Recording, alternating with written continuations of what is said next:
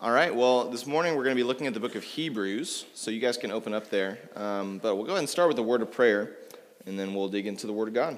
So let's pray.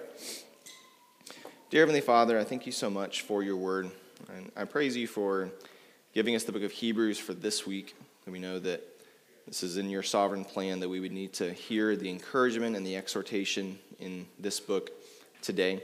Pray that you would work it in our hearts and encourage the faint-hearted and exhort and convict those who are hard-hearted, and that you would use this to draw us closer to yourself and to give us confidence and assurance and a greater love for you. And I pray these things in the name of Jesus Christ. Amen. Amen. Well, today is our first Sunday morning Sunday school in 2020, and that made me think about when we started the Sunday school class last year, which was at the beginning of January 2019. So we've gone an entire year doing this Sunday school, and I thought it would be good to look back because when we started doing this Sunday school, we started in the Old Testament. We started doing an overview of each of the books in the Bible, starting with an overview of the whole Old Testament, and then going from Genesis, Exodus, Leviticus, all the way through.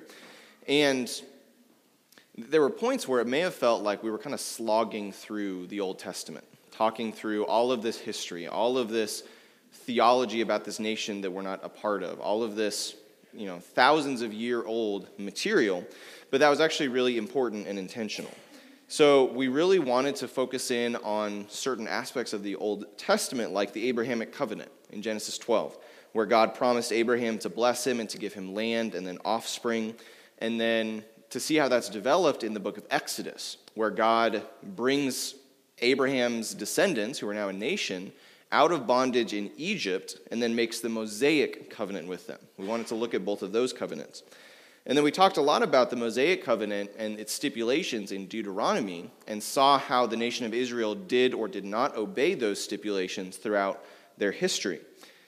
And then in Leviticus, we saw the incredible standards of God's holiness reflected in the sacrificial system, in the tabernacle, and then later on, which would be replicated in the temple. And then for a large part of our time together, we looked at the history of Israel in the land. That they've been given all these promises. We were working forwards through Genesis, Exodus, Leviticus, all these promises that were hopefully culminating in this great blessing of being in the land. And Israel immediately messed up in Joshua and Judges and in 1 Kings and 2 Kings. All of these books of history, one of the main things that we saw was how poorly the nation of Israel handled these things and failed to keep the covenant. But then we also saw the promise of a new covenant in the prophets. And you could even see this hinted at throughout the initial history of Israel. And so we saw this new covenant in Jeremiah and Ezekiel, and it offered hope that something better was coming. And then when we finished up overviewing the Old Testament in August and moved into the New Testament, we started to see all of our groundwork and kind of investment into the Old Testament truth pay off. When we would see themes from Israel's history, from these covenants, and with the promise of the new covenant, we started seeing those replicated and fulfilled in Jesus Christ and in the work that he was doing. And it's actually really important that we spent that time in the Old Testament, because if you just pick up the New Testament, you'll learn a lot, but you'll miss the whole backdrop and miss the depth of what Jesus came to do in light of his promises to Israel throughout their history. So Jesus obeyed where Israel and where we could not. He offered himself as a better sacrifice than the Levitical system, and he provided a way for the Abrahamic promise of blessing to come to the entire world, to anyone who believes in him and anyone who puts faith in him. And so the reason that we spent 8 months in the Old Testament was to provide this backdrop, or I should say one of the reasons that we spent that much time in the Old Testament is to provide this backdrop for the New Testament. We wanted to see those books in the Old Testament for what they were, but it's also really important to understand those so that we can understand the books in the New Testament more deeply and better. And every book in the New Testament has this backdrop from the Old Testament. We've looked at a lot of the relationship between Jews and Gentiles, and you would need to understand the nation of Israel to understand why that's a big deal. So we've seen that throughout the whole New Testament, but the book that we're looking at today, that is Hebrews, is perhaps the one that's most saturated in the Old Testament. and that if you just picked up Hebrews without knowing anything about the Old Testament, you might be kind of lost, or at least be wondering, why is he talking about this? Like, I get why he's talking about Jesus, but why is he talking about these angels, or the high priest, or the lampstand in the tabernacle? Like, that doesn't really make any sense. So I'm hopeful that our time that we've spent over the last year in our Sunday school will be beneficial, especially today as we look into the book of Hebrews. So the book of Hebrews is almost entirely a comparison of the person and work of Jesus with the Old Covenant.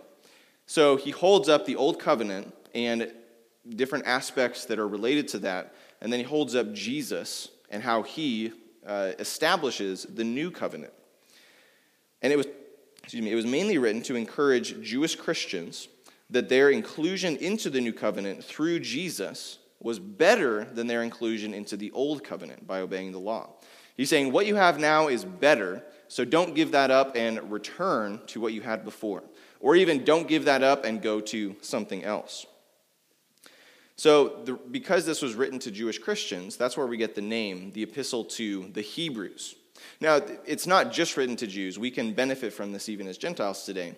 But that's where it gets its name, that it's written specifically to people who had this great understanding of the Jewish history to say, okay, Jesus is actually the fulfillment of these and is better than anything that you ever had. This book was likely written near the end of the 60s AD, like 67 or 68 AD.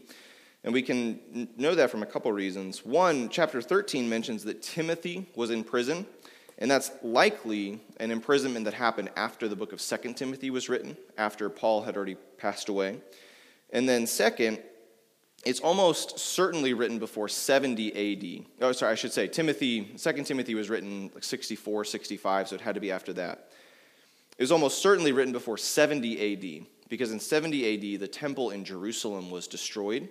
And if that had been something that had already happened, for this author who is writing about how Jesus is better than the Old Covenant, he would have included something to say, look, the physical temple was actually destroyed.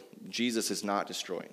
So the fact that he doesn't mention the destruction of the temple shows that he almost surely wrote this before AD 70. So we know the audience is Jewish Christians. We know the time is late 60s. But we actually don't know who the author of Hebrews is. And I think this is the only book in the New Testament that there's not a consensus of who wrote the book.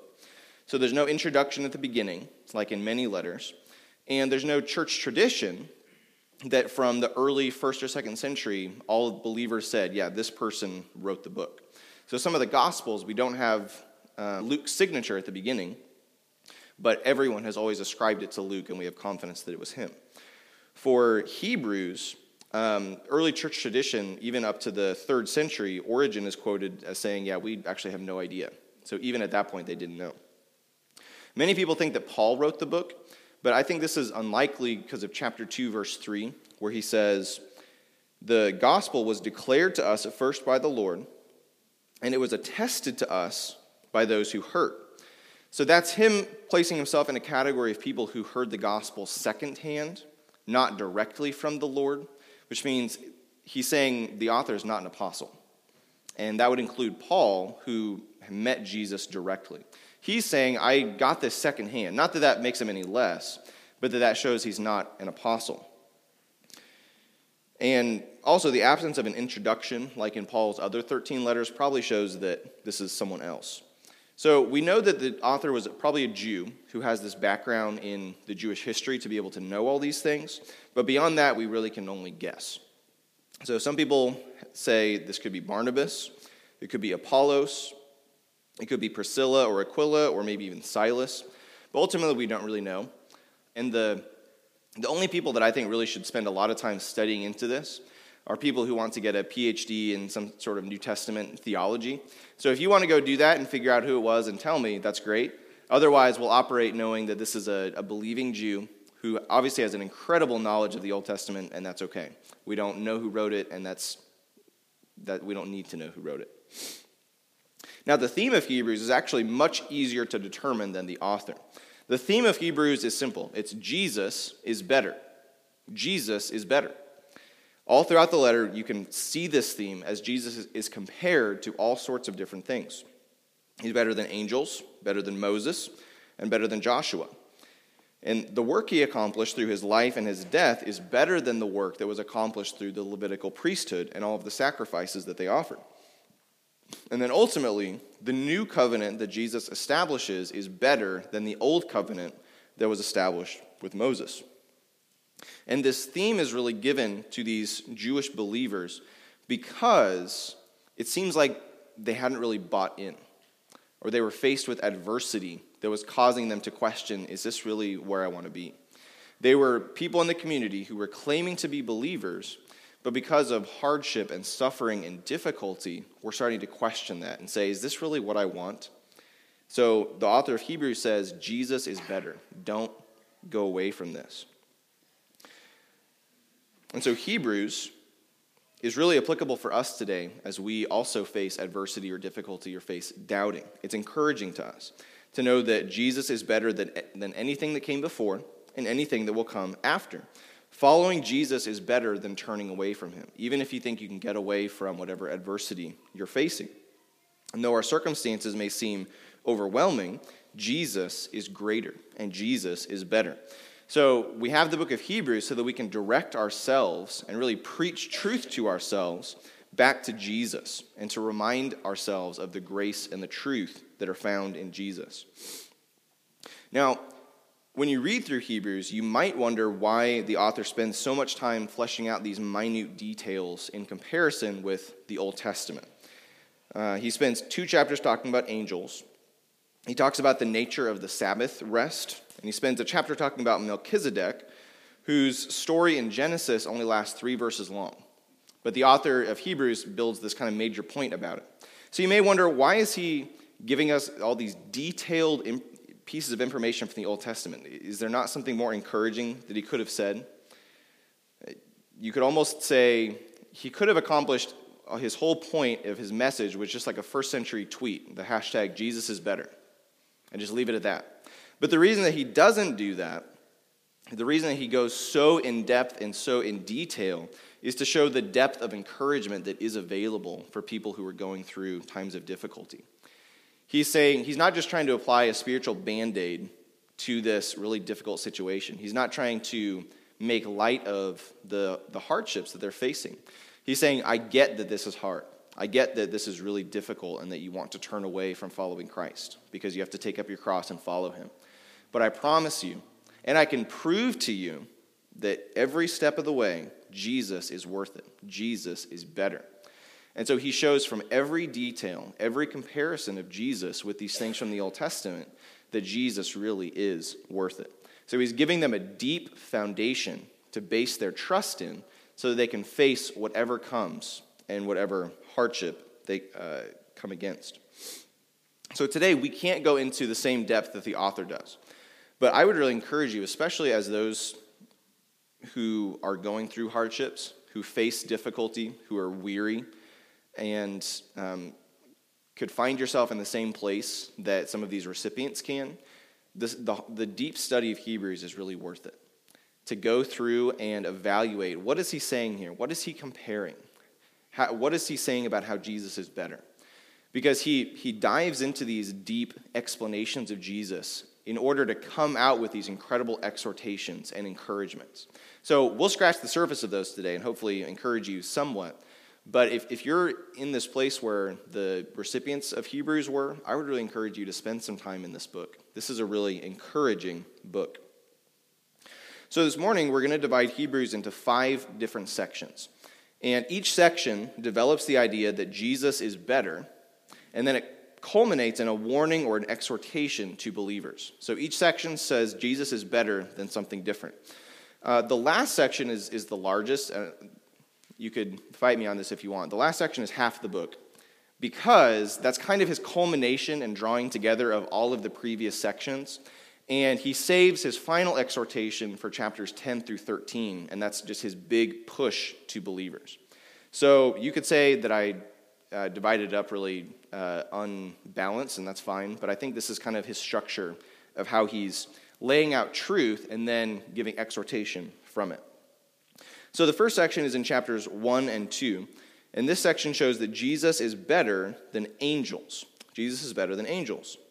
So chapter 1 begins with some of the greatest Christology in Scripture, talking about the person of Jesus Christ. In chapter 1, verse 1, it says, "Long ago, at many times and in many ways, God spoke to our fathers by the prophets. But in these last days, he has spoken to us by his Son, whom he appointed the heir of all things, through whom also he created the world. He is the radiance of the glory of God and the exact imprint of his nature, and he upholds the universe by the word of his power. After making purification for sins, he sat down at the right hand of the Majesty on high, having become as much superior to angels as the name he has inherited is more excellent than theirs." So that's a big picture of Jesus. He is the radiance of the glory of God. He is the exact imprint of God's nature. He created the world and he upholds the universe by the word of his power. And he is the clearest revelation of God, even clearer than the good and true and inspired revelation that God gave through his prophets. And so then it's interesting that the culmination of this big introduction is Jesus is better than angels. You know, if I was writing this, I probably wouldn't go to angels. I would park on he's the image of God, he's the representation, he's the glory. But the author says, and so this means he's better than angels. And then the rest of chapter 1 is quotations from the Old Testament that prove that point even further.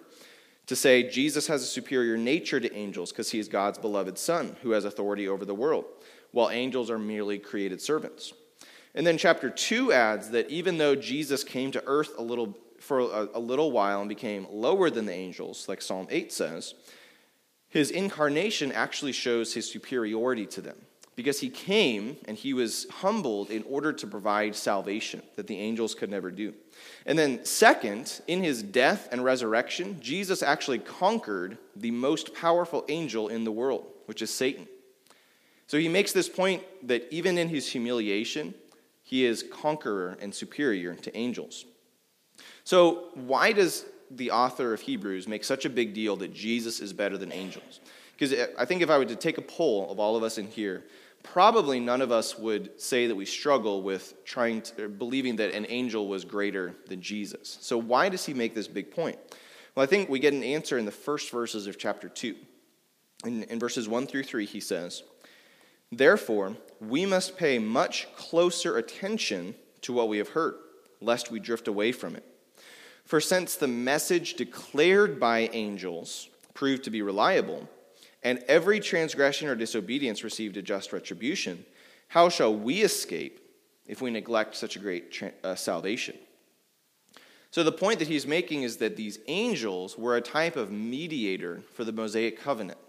In Galatians 3:19, Paul says that the law was put in place by angels. So angels were actually a sort of delivery person for that Mosaic covenant. And so the author of Hebrews is making a comparison between Jesus, who gives this message of the new covenant, and the angels who gave the message of the old covenant. And he's saying that Jesus' message is greater. Jesus has a greater message than even the prophets, and his message is better than the angels. But this is where the warning comes in.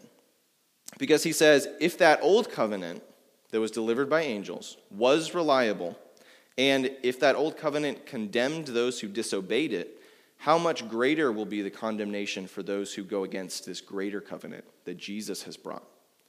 He's saying Jesus is better than angels, but this covenant that they brought is not a bad covenant. And so take this as a warning that we must not fall away and neglect the covenant that Jesus has brought.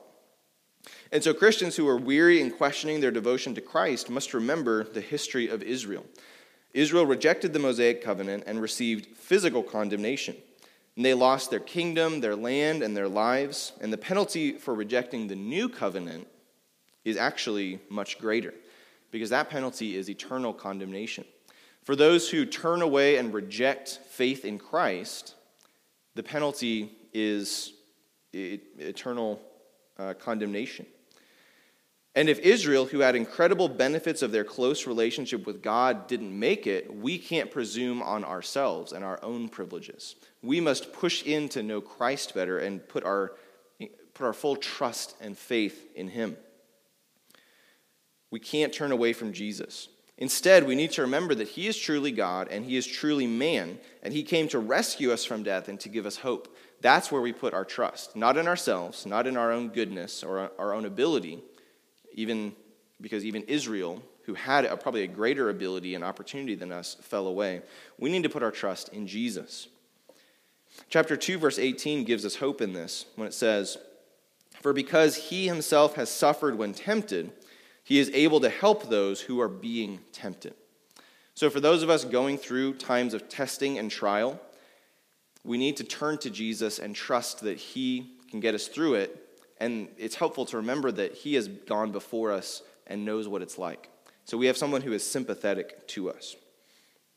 So that's section 1. Jesus is better than angels. The second section, which is in chapter 3, tells us that Jesus is better than Moses. And the warning here is, because Jesus is better than Moses, don't harden your hearts. So Moses was a highly revered figure in Judaism because of his role in the Mosaic covenant. If angels were important because they delivered that covenant, Moses was more important even because he is really the figurehead and the symbol for that Mosaic covenant.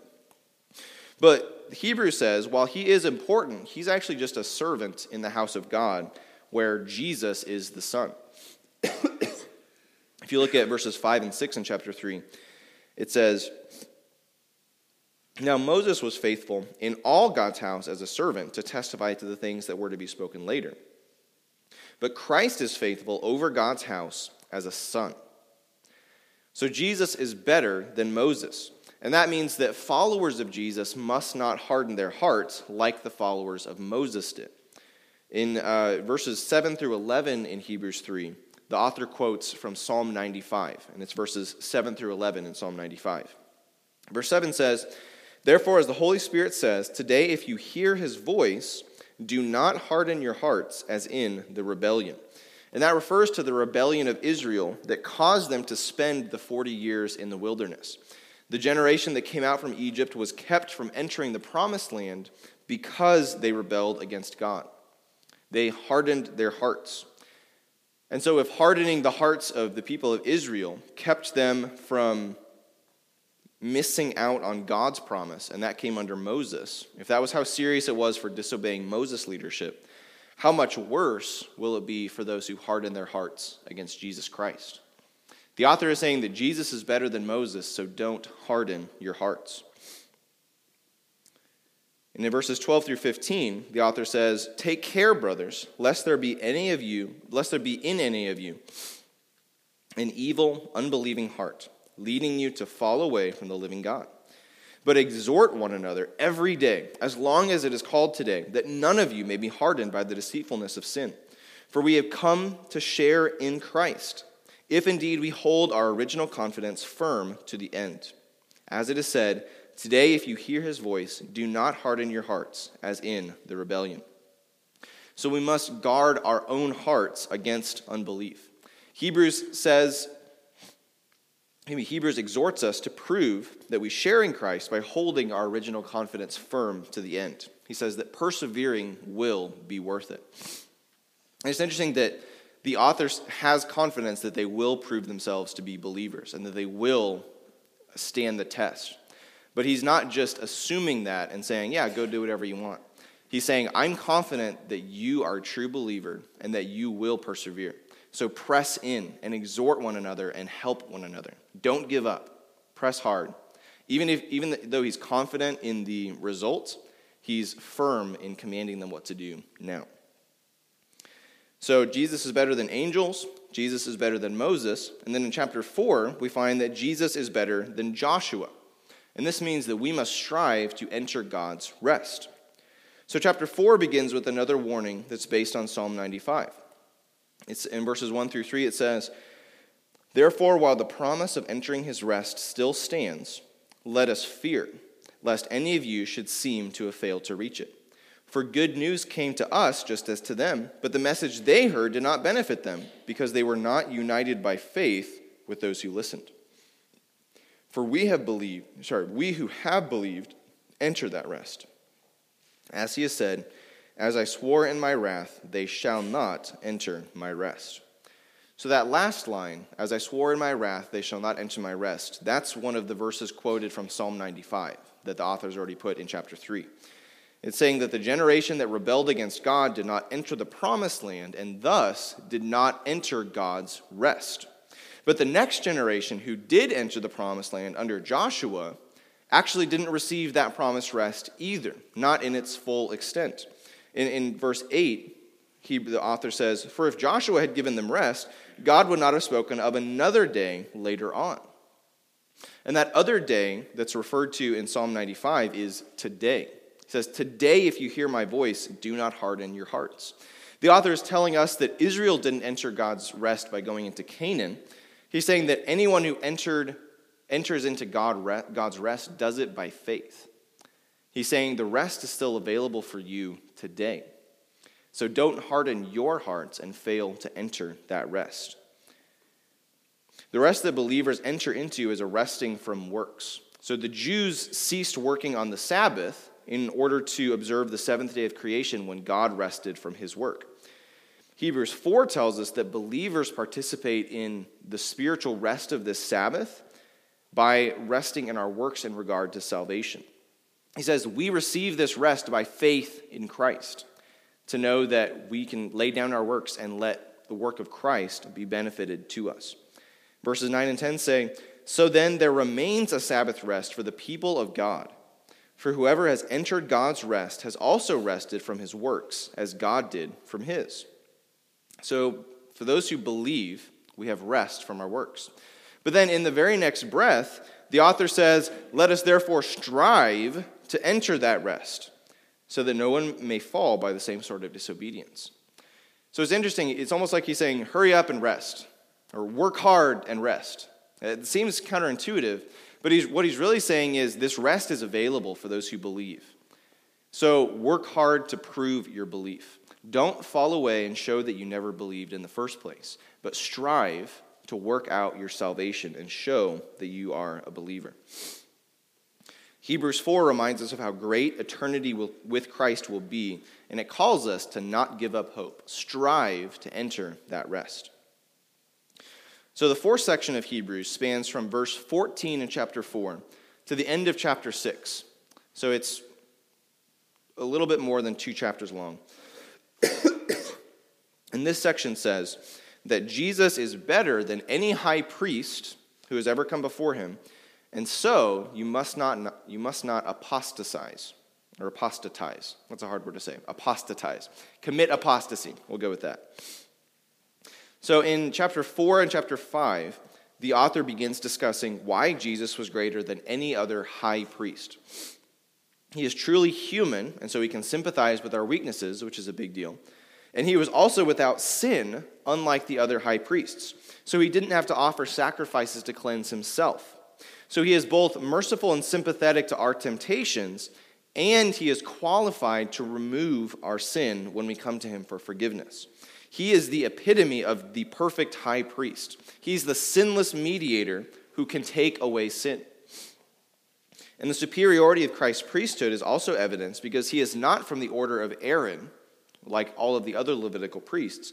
He is from the order of Melchizedek. And this seems to come out of left field, and he starts to really begin to get into these deeper truths and some history from the Old Testament. And the author actually acknowledges that and pushes pause on his discussion for a moment. He says in chapter 5, verse 11, "About this we have much to say, and it is hard to explain, since you have become dull of hearing." So the author will pick this up. He'll get into Melchizedek again in chapter 7. But for the end of chapter 5 and then into chapter 6, he actually pauses to convict them of their immaturity. And he says, I really want to talk about this stuff and give you this encouragement, but you're not ready for it. And so we need to acknowledge this.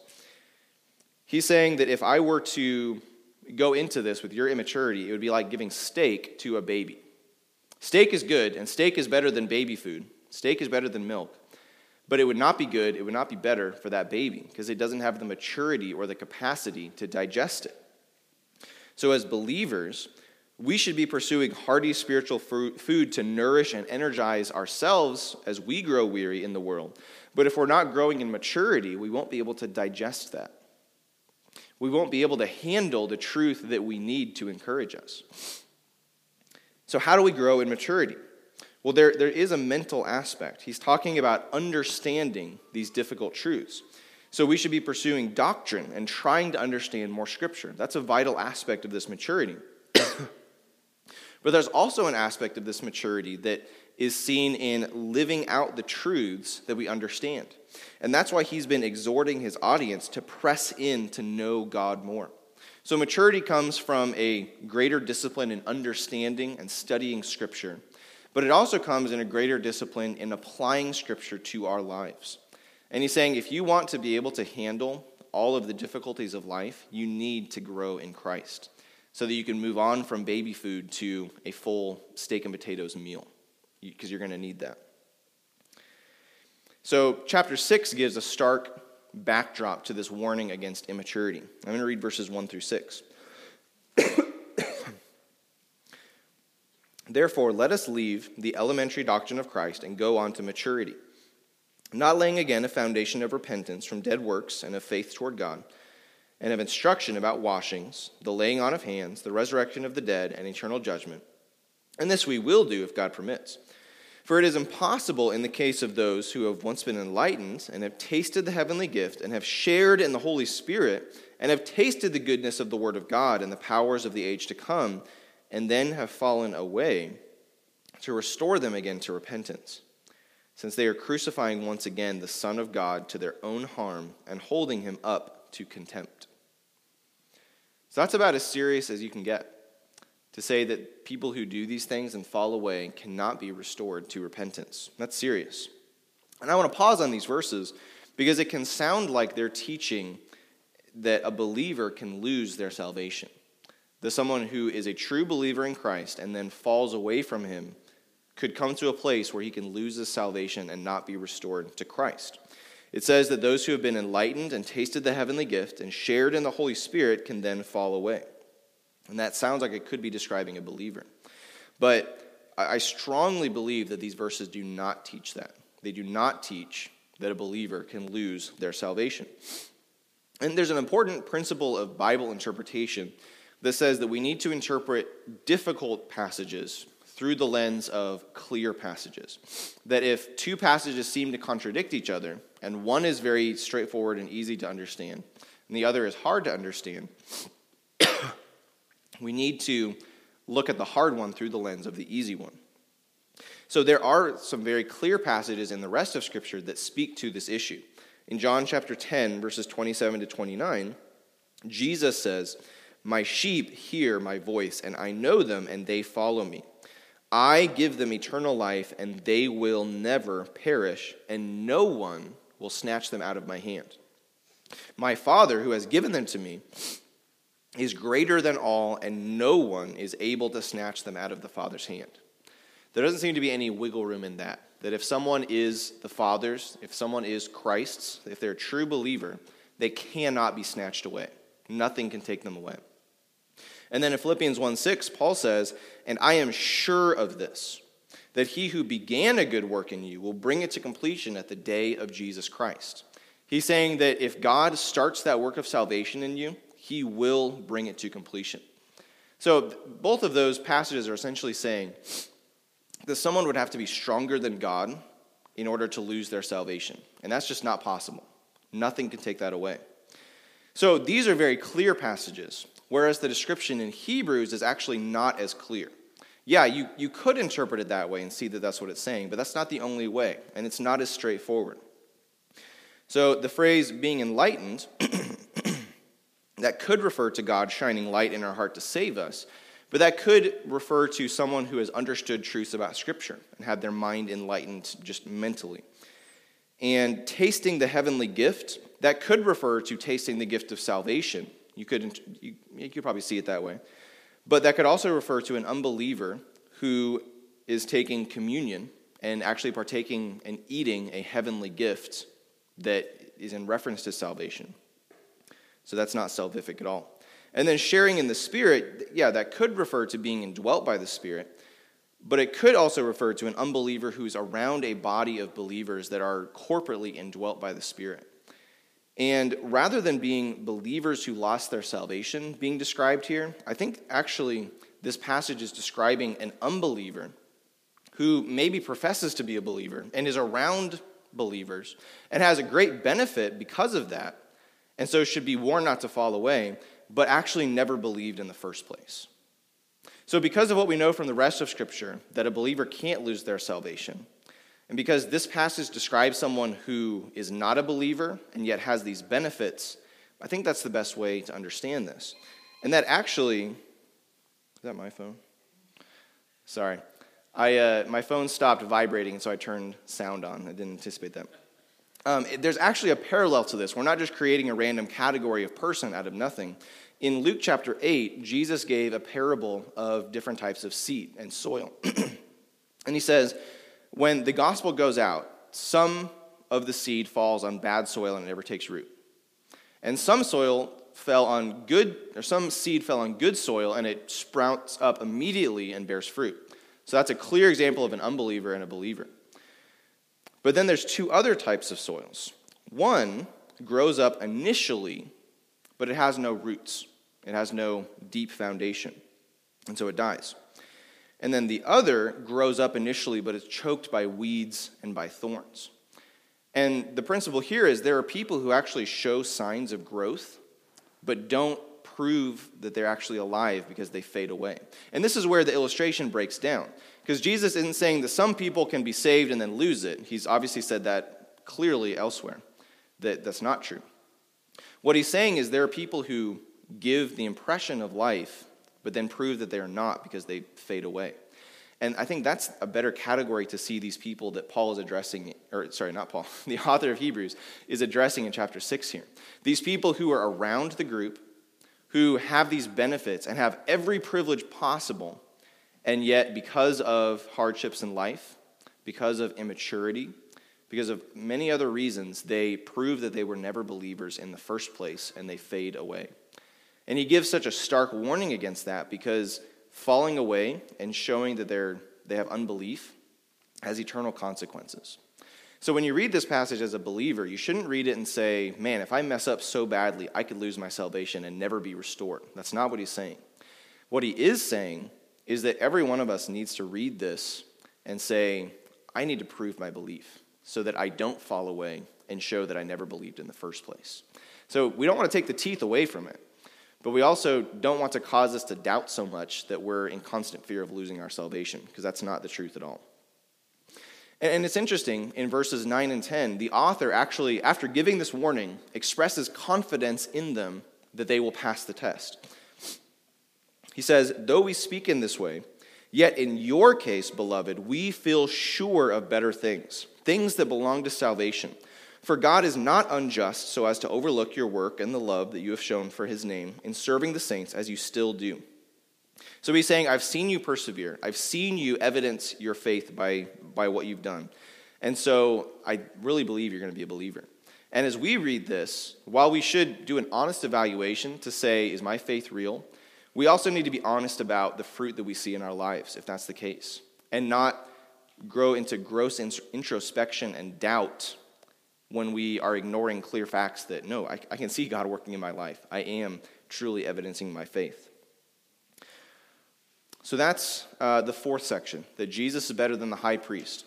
The last section covers chapters 7 through 13. And unfortunately, I've only left myself a couple minutes to go through this. So I'd already planned to kind of skim this, but this is even greater encouragement for you guys to go do your own study.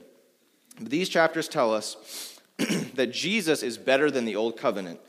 And so we need to draw near to Christ. And this is really the culmination of the 4 former truths and the point of the whole book.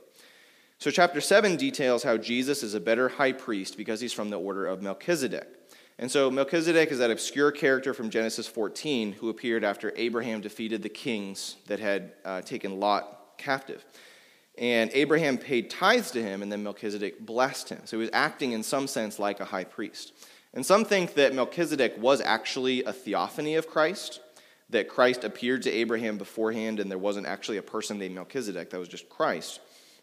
Because chapter 7, verse 3 says, he is without father or mother or genealogy, having neither beginning of days nor end of life. So that sounds like, oh, maybe that's Christ. But I think the next phrase shows that it's probably not, because it says, but resembling the Son of God, he continues a priest forever. So I think this is speaking of someone that served in a similar role to Christ, that he kind of pops up in the story out of nowhere with no origin. And he is a priest of righteousness. His name means king of righteousness, and he acts like that priest. So he serves as someone that the author of Hebrews can point to and say, Jesus is more like this than like the Levitical priesthood. Jesus is more like Melchizedek than any Levitical priest, and as such, he is superior to them. And so Jesus is a better priest. And that's good because the Levitical priesthood was not good enough to attain salvation. So we need a better high priest. And Hebrews 7:26 says, for it was indeed fitting that we should have such a high priest, holy, innocent, unstained, separated from sinners, and exalted above the heavens. And we need a better high priest to enact a better covenant. And so chapter 8 says that Jesus, as that high priest, enacted the new covenant. And it quotes from Jeremiah 31.